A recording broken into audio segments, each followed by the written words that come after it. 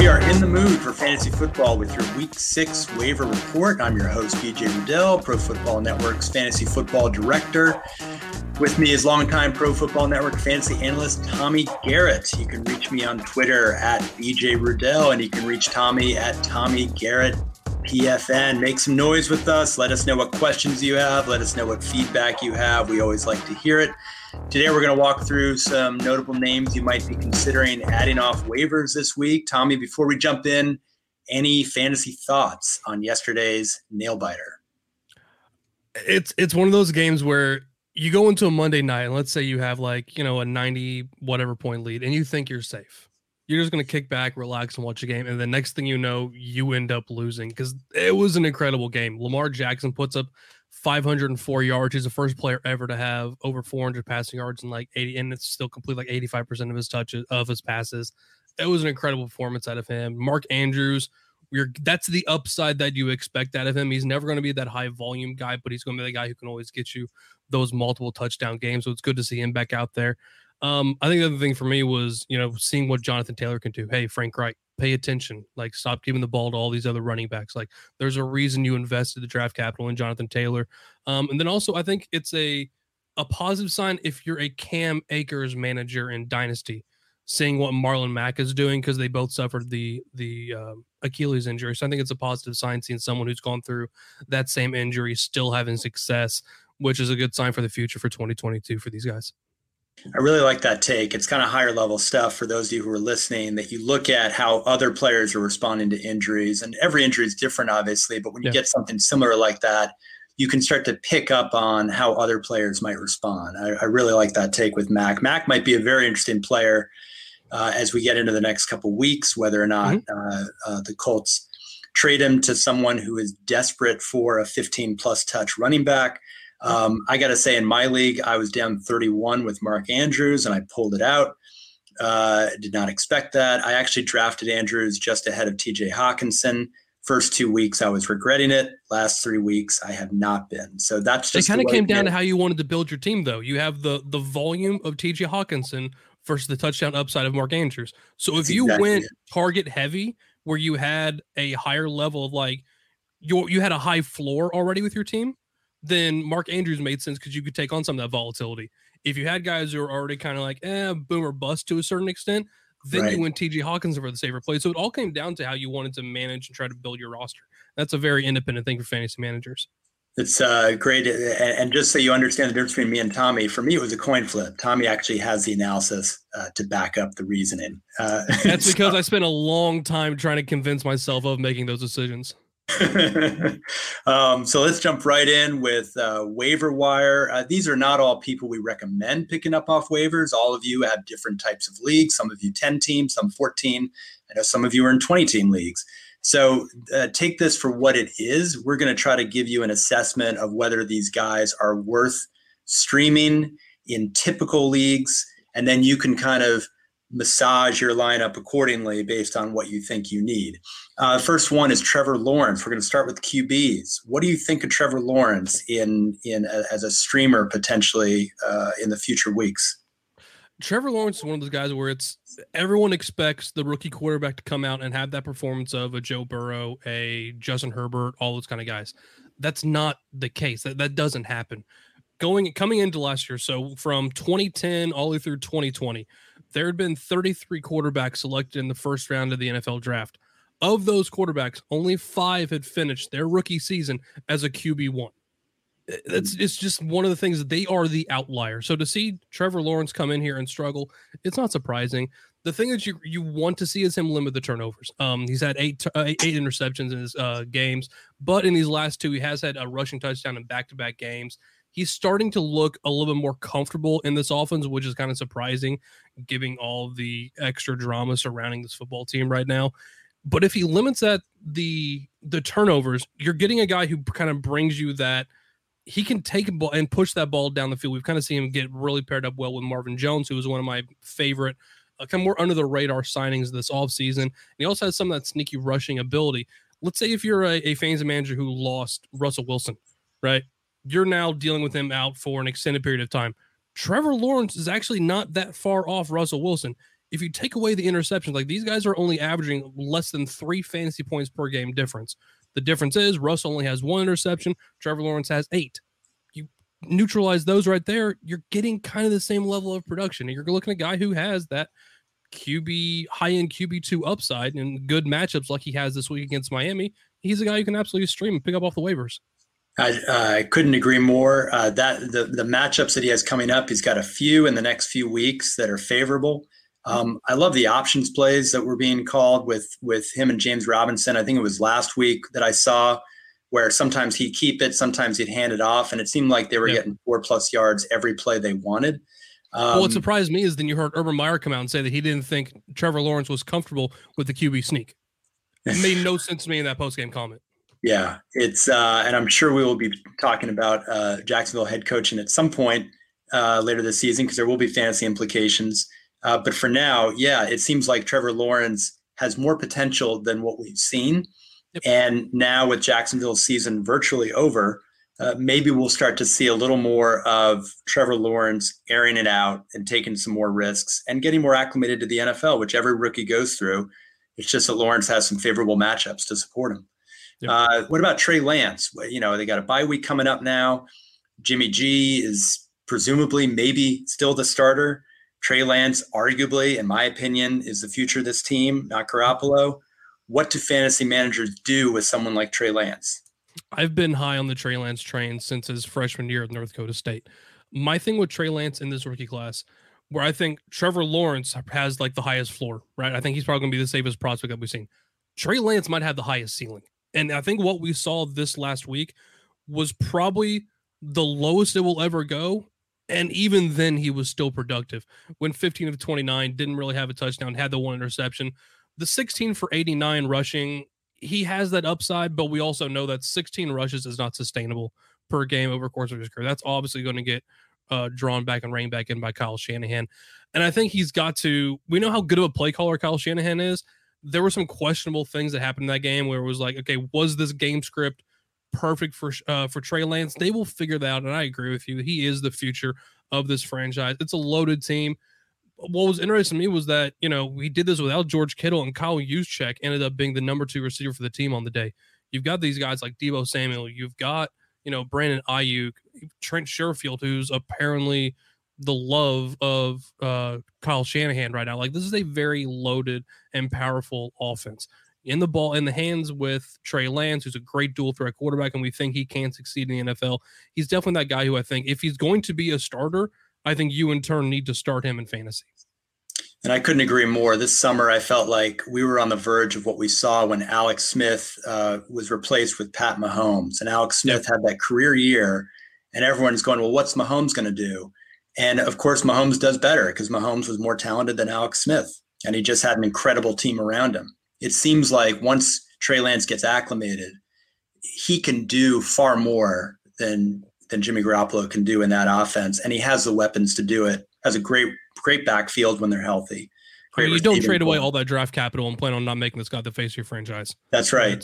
And the sooner they get going with Lance, the sooner he can start to make an impact when the games start to count at the end of the season. Yep. And it seems like the longer they wait, the more they're in this limbo. They're going to lose out on this season, which is difficult because they're in the toughest division in the NFL. Like, they have to get going now. That's right. So let's move into running back now, and we'll do a little more rapid fire with running backs just to make sure that we keep an eye on the time. Devontae Booker. What do we make with Saquon Barkley? It's not as serious an injury as people feared. Do people run out and get Devontae Booker and start him this week? You can run out and get him. I think a thing we discussed in our podcast yesterday. I think we saw the high watermark for Devontae Booker. You're not going to get 2 touchdown games every single week. If you need that RB2 flex play, yeah, you can get him, but don't think you're going out there and getting a 20 touch guy. Even if you go out and get him on waivers and end up flipping a trade for him for someone who's actually going to be a little more reliable, go for it. I would love that move. Because I think he's probably going to be a hot ticket waiver claim this week, and someone's going to be upset that they missed out. If you can see your bid history in your fantasy league, target that manager and see if they want to have a second shot at Devontae Booker. That's some high-end thinking right there. Always know who in your league wants somebody, get him, and then figure out how to trade. Yep. Darrell Williams and Jerick McKinnon, Kansas City backfield. What are fantasy managers investing in this week? You can't always get two guys, depending on your waiver situation. One of them is going to get snatched up. If the other one, Yep. you get. What's the strategy for fantasy managers? For me, if I was going to target a running back, Darrell Williams would actually be my top waiver claim this week. For as much as everyone loves Devontae Booker, my thing with Darrell Williams, he also has a longer. I don't want to say like a longer shelf life is not the best way to put it, but the injury to Clyde Edwards-Helaire, dealing with an MCL sprain, that could be anywhere from 2 weeks if it's a grade 1. It could be 6 to 8 weeks, and we might not see him again until mid-November. And you're getting him on, I think, on a better offense as well. I think we would all agree with the Kansas City Chiefs. He rushed 5 for 27, caught 3 of 5 for 18. And he's had 9 touches in consecutive weeks, including 12 for a score back in week 4. He actually also ran more routes than Jerick McKinnon, even though McKinnon is kind of viewed as that receiving back. End up running 24 routes over the game. So I think McKinnon probably has that upside that you're looking for. If you were going out there and getting Devontae Booker, I think Darrell Williams is probably the guy you're really wanting on your team. And I agree with you on that. I love the fact I hated it as someone who I have both players. I have Darrell Williams and I have Clyde Edwards-Helaire. And I would get frustrated when Williams would poach those touchdowns near the goal line. Now, of course, I'm hoping Darrell Williams poaches those, Exactly. Not a poach. They obviously trust him. Yeah. And let's think about it, folks. There's maybe 12, 14 running backs that we can count on to produce every week, even if they don't score. Yeah. So you got to look deeper when you're going and picking up someone on waivers. Who's more likely to score, Darrell Williams or Devontae Booker? And I think Tommy and I would agree, Darrell Williams gives you a better chance of a cheap touchdown, and that makes him more valuable. Absolutely. What about Michael Carter? Speaking of touchdowns, he surprisingly got one. Is he someone who I hate to say this, he's on the Jets. So what do we make of this? I think the good thing is this is no longer the Adam Gase version of the Jets. We're starting to see this team kind of turned around a little bit. Even though if the showing in London didn't necessarily prove it.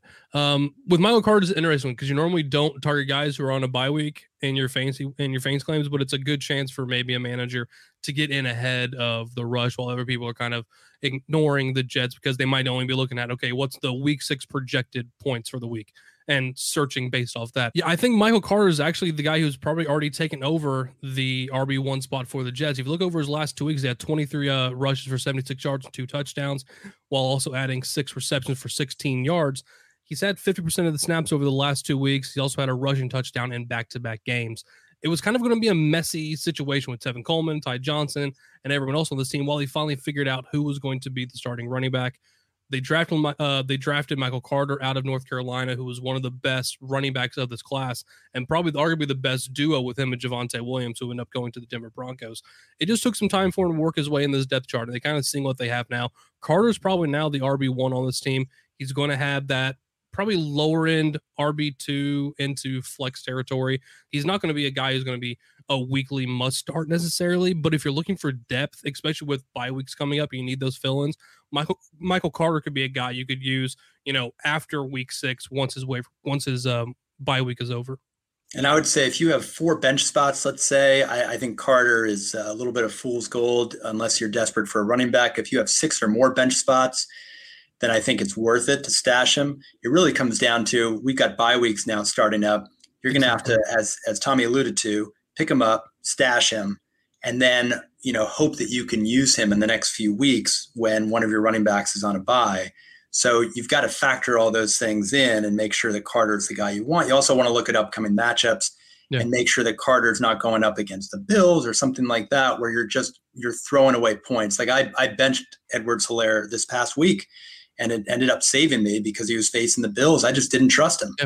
And so even a good running back can be benchable in a bad matchup. And Michael Carter is not going to always get those matchups against a team like the Falcons where he can have a great shot at producing. So I'm a little more lukewarm on Carter, but agree that he's a good stash at this point if you've got the space. What about Khalil Herbert? Khalil Herbert's, I think, is an interesting one where he's not necessarily the guy who's getting all of the attention. That's kind of going towards Damian Williams, mainly because he got that touchdown. But if you break down the carries, Khalil Herbert actually led the team in carries and yards with 18 for 75. He also led the team in snaps with 34 snaps in this game. It's an interesting one because we kind of want to see this Bears offense get better. And the longer I think they have Justin Fields, who brings that more of that dynamic skill set, they will end up getting better.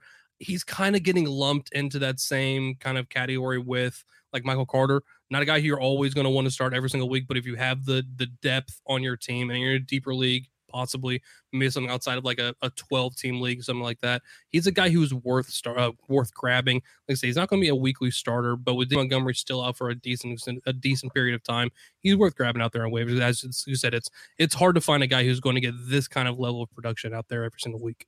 I agree with you. Keep in mind, Herbert had 34 receptions in college. It's not clear that he's going to give you the PPR points. He might be a little more TD dependent than some other running backs. In deeper leagues, he needs to be picked up. If you have Damian Williams, you definitely want to spend some fab or use a waiver pick on getting him because you need that cushion. You need that insurance these next few weeks. Standalone value, he's suspect because Damian Williams has the bell cow experience, and I think this will still be Williams' backfield as a 1A. But Herbert, as Tommy alluded to, no one can deny the fact anyone who's getting 18 carries, that's not a fluke. That's a sign that this guy is part of this offense. And finally, you said, there's maybe like 12 players who are actually getting week in, week out production that you love. From that point on, it's a lot of committees. So you just got to target guys with volume.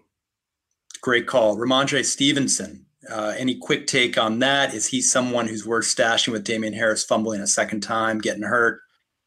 If you're in a deeper league, sure. I think you're concerned a little more about maybe just the chest injury because he did end up leaving the game twice. Once, and he came back in, and then it finally knocked him back out for the rest of the game. Kind of talk about how he was having trouble breathing. Stevenson had that fantastic preseason, but then fumbled the ball, and you kind of lost him up until literally until this last game where he had 11 carries. I think the fumble for Damian Harris might end up helping his case a little bit. Bill Belichick is finicky. You never necessarily know what he's going to do any given week. At least the roster has been thinned down a little bit in terms of the depth chart of options that he has, with the James White injury, loss, Sony Michel being traded. So he fits that role of the pure rusher. So I think in a deeper league, sure, you can take a shot on him, but we're back to being once again where it's very hard to trust a New England Patriots running back. And that's the big takeaway right there is that even if Stevenson comes in and has, a 15 carry, 80-yard day, are we so confident that he's now the guy? So you're kind of playing with fire anytime you're plugging in a Patriot running back and know that going in if you're going to get Stevenson. We got 5 players left to cover. 3 are wideouts. One is one of the heroes of week 5 who might not play in week 6, Kadarius Toney. What do we make with Sterling Shepard and Darius Slayton potentially returning soon? Kenny Galladay's injury not as serious as expected. Daniel Jones' situation up in the air. What can we expect of Toney? Is he someone who fantasy managers should even trust remotely going forward? I think Toney for me would probably be my top claim this week. Just given the fact I can't trust anyone on this offense to stay healthy. Whether it's Darius Slayton with his hamstring, Sterling Shepard with his hamstring, Kenny Galladay's been injured for the majority of his career, it feels like. The issue you do have with Daniel Jones, because all this is dependent on Daniel Jones being the quarterback for this team, because Mike Glenn does not bring the same upside. But the thing I like to see is I like seeing the increase in his targets over these last couple games, not because it's not just his 13 in this one. He had 9 in the game before that. But I think what he has done in this opportunity is he's vaulted up the depth chart to where he's now going to be a weekly starter. Like, you don't spend the 20th pick of the NFL draft on a wide receiver not to use him. And I think he's probably pushed Darius Slayton to the side in the same time frame. So I do like Kadarius Toney moving forward. Like, you're going to see these up and down games most likely. But at the same time, like a guy who is explosive as he is and creates separation through his routes, that opens up a gigantic throwing window for someone like Daniel Jones to hit. I like Kadarius Toney moving forward with the Giants. Wow. Kadarius Toney. No, we don't pre-plan this, folks. I was not expecting that. Kadarius Toney, number 1 waiver claim for Tommy Garrett this week. That is That is a first on this show, and that will be a last on this episode, because I will say, do not do that. I think Tony is one of those guys who came up big from a confluence of events, not to use a big word there. I don't even know what it means, but a confluence of events. It sounded good. Thank you. I'll play it back later and see if it sounded good as well. To make Tony this dominant force that almost came out of nowhere. And maybe some of it is I traded him, as I alluded to on the podcast, I think yesterday. I traded him last week as a throw-in player and a 2-for-2 deal. Maybe I'm feeling a little bad about that. Maybe I'm wishing that I hadn't done that. So just take what I'm saying with a grain of salt. But I think Kadarius Toney in a subpar passing offense, potentially subpar passing offense. Daniel Jones played great for the first few weeks, but I'm still not convinced this is a high-functioning passing offense. Evan Ingram hasn't gotten going. Sterling Shepard looked great when he was healthy. Slayton isn't going anywhere, although I agree with you, he's probably the number 4 now. And the running back situation is still a little bit murky. Are we going to start to see a situation where Tony, once Golladay comes back and Tony's healthy, is Tony just one of 3 guys? Is he like T. Higgins on Cincinnati, where it's just he's one of 3 guys, and you're just hoping it's his turn to get more than 9 points that week? So the thing is that with T. Higgins, several times he's ended up getting that wide receiver 2, wide receiver 3 role. Like, I don't think you're going to get the 190 yards you just got in this game. But if you're getting 6 or so targets for a guy with this kind of upside, like he has Marquise Brown style upside where he's going to have that burner. He's that guy who is going to have the route running capabilities, and he could possibly find a touchdown. He doesn't have Lamar Jackson throwing to him for sure. Like he's got upside here. And I think that's what you're targeting. And you want to have that guy. Okay, if I'm wrong about him, fine. But I would rather be wrong about him on my team than fade him. And all of a sudden he ends up turning into some crazy all-star, you know? I think that's where if you're in these early waiver wire claims like we are right now, this is when you get your best return on investment. So if Tony does end up being in something and you didn't have to blow, a lot of fab to get him, whatever, at least you've got him on your team moving forward for quite some time. And that's a really strong take. I hope everyone plays that back and listens again when you're not eating dinner or driving. The idea is when we take a player off waivers, it's not just for us. It's also to stop an opponent from getting them. So Tommy's take being not just for us, but also a block, if I read that correctly. And that's a very savvy way of approaching waiver management, roster management using waivers. And you sold me on that. I still don't want to take him number 1, but you sold me on the importance of blocking someone else from getting him. 2 more receivers, Amon-Ra St. Brown, Donovan Peoples-Jones. I know what you're going to say about one of them because you've talked about him before. What do you got? Put a waiver claim on either of those guys? Yeah, I mean, I'm going all in on Amon-Ra St. Brown. It's a guy who I've loved since the draft, and I was still surprised when he fell as much as he did. 7 receptions on 8 targets for 65 yards in the last game. Quintez Cephas dealing with a broken collarbone, so he's going to be out for quite some time. Khalif Raymond ended up getting banged up too. Terrell Williams was on IR. He is eligible to come back in week 6. Been dealing with concussion, so we'll have to see what the news is on him. But if you look in his last 2 games, 13 receptions on 16 targets for 135 yards. We're just waiting on to find the end zone. It's a guy who, like I said, I've loved. I thought you could have switched jerseys with him when he was a freshman at USC with his brother in Green Bay, and the Packers would have gotten better while the Trojans would have gotten worse. I'm all in on Amon-Ra St. Brown. It's a team who's going to be playing from behind quite a bit, and garbage time is one of the best times for fantasy points. So, yeah, I love Amon-Ra St. Brown. Fantastic. And I'll say Donovan Peoples-Jones, probably fool's gold. It's a case where you pick him up and then you say, well, Odell Beckham Jr. at some point is going to do something instead of these 2 awful games in a row. Who would have thought the Browns would score as many points as they did and Beckham wouldn't be involved pretty much at all? Yeah. Jarvis Landry will be back. This is not an offense well suited for a number 2, number 3 wideout to be a consistent fantasy contributor. So I think he's one of those cases where you just fade Peoples-Jones and you go with someone with a higher upside like St. Brown or even like a Tony. How about tight end? We'll wrap up here. David Njoku and Ricky Seals-Jones. So speaking of the Browns, but then also switching to Washington, what do you think for if you're desperate for a tight end right now? If you drafted, I don't know, if you drafted someone and if Johnny you drafted Smith. Kittle, what do you do now? Do you pick up one of these guys? You can take a shot on them. It's tight ends are a mess. I think we all know that. And if you didn't invest early, which for me, that was my plan going into this year. Like, I'm done thinking I'm smart enough to figure out who the next up and coming tight end is. Like, I got lucky last year with Johnny Smith. Year before that, it was Mark Andrews. But I'm done trying to play the lottery. Just give me one of those top 5 guys and let me move on in my life, because otherwise you deal this week to week to week. David Njoku, I think, is an interesting one. This big game actually was enough to put him now as a tight end 13 on the season. Ends up catching 7 for 149 and a touchdown. But I think that's what you're getting with David, is that he's never going to be necessarily like a high of volume player, because they've got 3 tight ends on this team, but they're using Austin Hooper more as a blocking role right now. But it's that athletic ability where he broke off that 71-yard touchdown, played on 46 snaps, but he only ran routes on 21 of them. So it's you're reliant on the Browns to actually want to involve him in the passing game. I think when you probably get Baker Mayfield and getting him back working again with Odell Beckham Jr., get the return of Jarvis Landry, how much the tight ends are going to be involved in this offense, I think it's probably not going to be enough to make him startable in your normal league. If you need someone, fine, in a deeper league, but it's not someone I think you're going to get a sustained level of play out of. I would say there's probably just as good a case of Blake Jarwin scoring as many points next week as Njoku. So I would trust Jarwin more based on the Dallas Cowboys offense. Yeah, I think that's the case. Some of it is situation, and some of it, it's exactly what you're saying. If Amari Cooper is hobbled, suddenly Jarwin's looking a lot better, even though the numbers don't support it.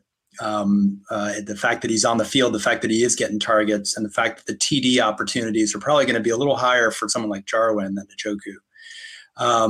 And for Ricky Seals-Jones, I'll just say I really like him. I think that there's a lot of tight end desperate fantasy managers out there. Yes. With Curtis Samuel getting hurt again, you're really down to 2 or 3 offensive weapons if you include J.D. McKissick as a third. And then it's just a really tough decline at that point, a pretty steep decline of talent.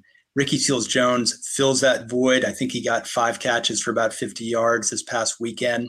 I don't think that's far-fetched to think that he could get you about 8 to 10 points a week. The defense is struggling. This is a team that will be playing catch-up more often than not. I think Seals-Jones gives you some sneaky top 10 to 14 value, which can get you over the hump if you're waiting for one of your starting tight ends to get healthy. I really like Ricky Seals-Jones, especially this week going up against the Kansas City Chiefs. The Chiefs are 28th in fantasy points allowed to the position, so I could see him actually having a good one. I think one more I would throw in there. When we do these, we don't necessarily know about your league and also what format or where you play on, whether it's, Flea Flicker or ESPN or Yahoo Sleeper. So your rostership percentage may vary. Check out Hunter Henry. He's sub 50 in the majority of these ones. Yeah. The New England Patriots apparently decided, hey, we want to pay $50 million to a blocking tight end with Johnny Smith. Boggles my mind. I don't get it, but I'm not a decision maker. 17 receptions on 23 targets for 185 yards and 2 touchdowns in the last 4 games this year. 6 of 8 for 75 and a touchdown last week. Gets Dallas in what should be a high-scoring game. So I would say check a look at Hunter Henry for another option. That's a great hot take. I like it. That is all for us. Again, this is Tommy Garrett. Over to my left or my right, depending on where you're looking. I'm BJ Rudell. Check out all Pro Football Network content at profootballnetwork.com. We've got a fantasy page as well on that site, and we'll help you make sense of not just what happened, but what might happen going forward. We will see you all later this week.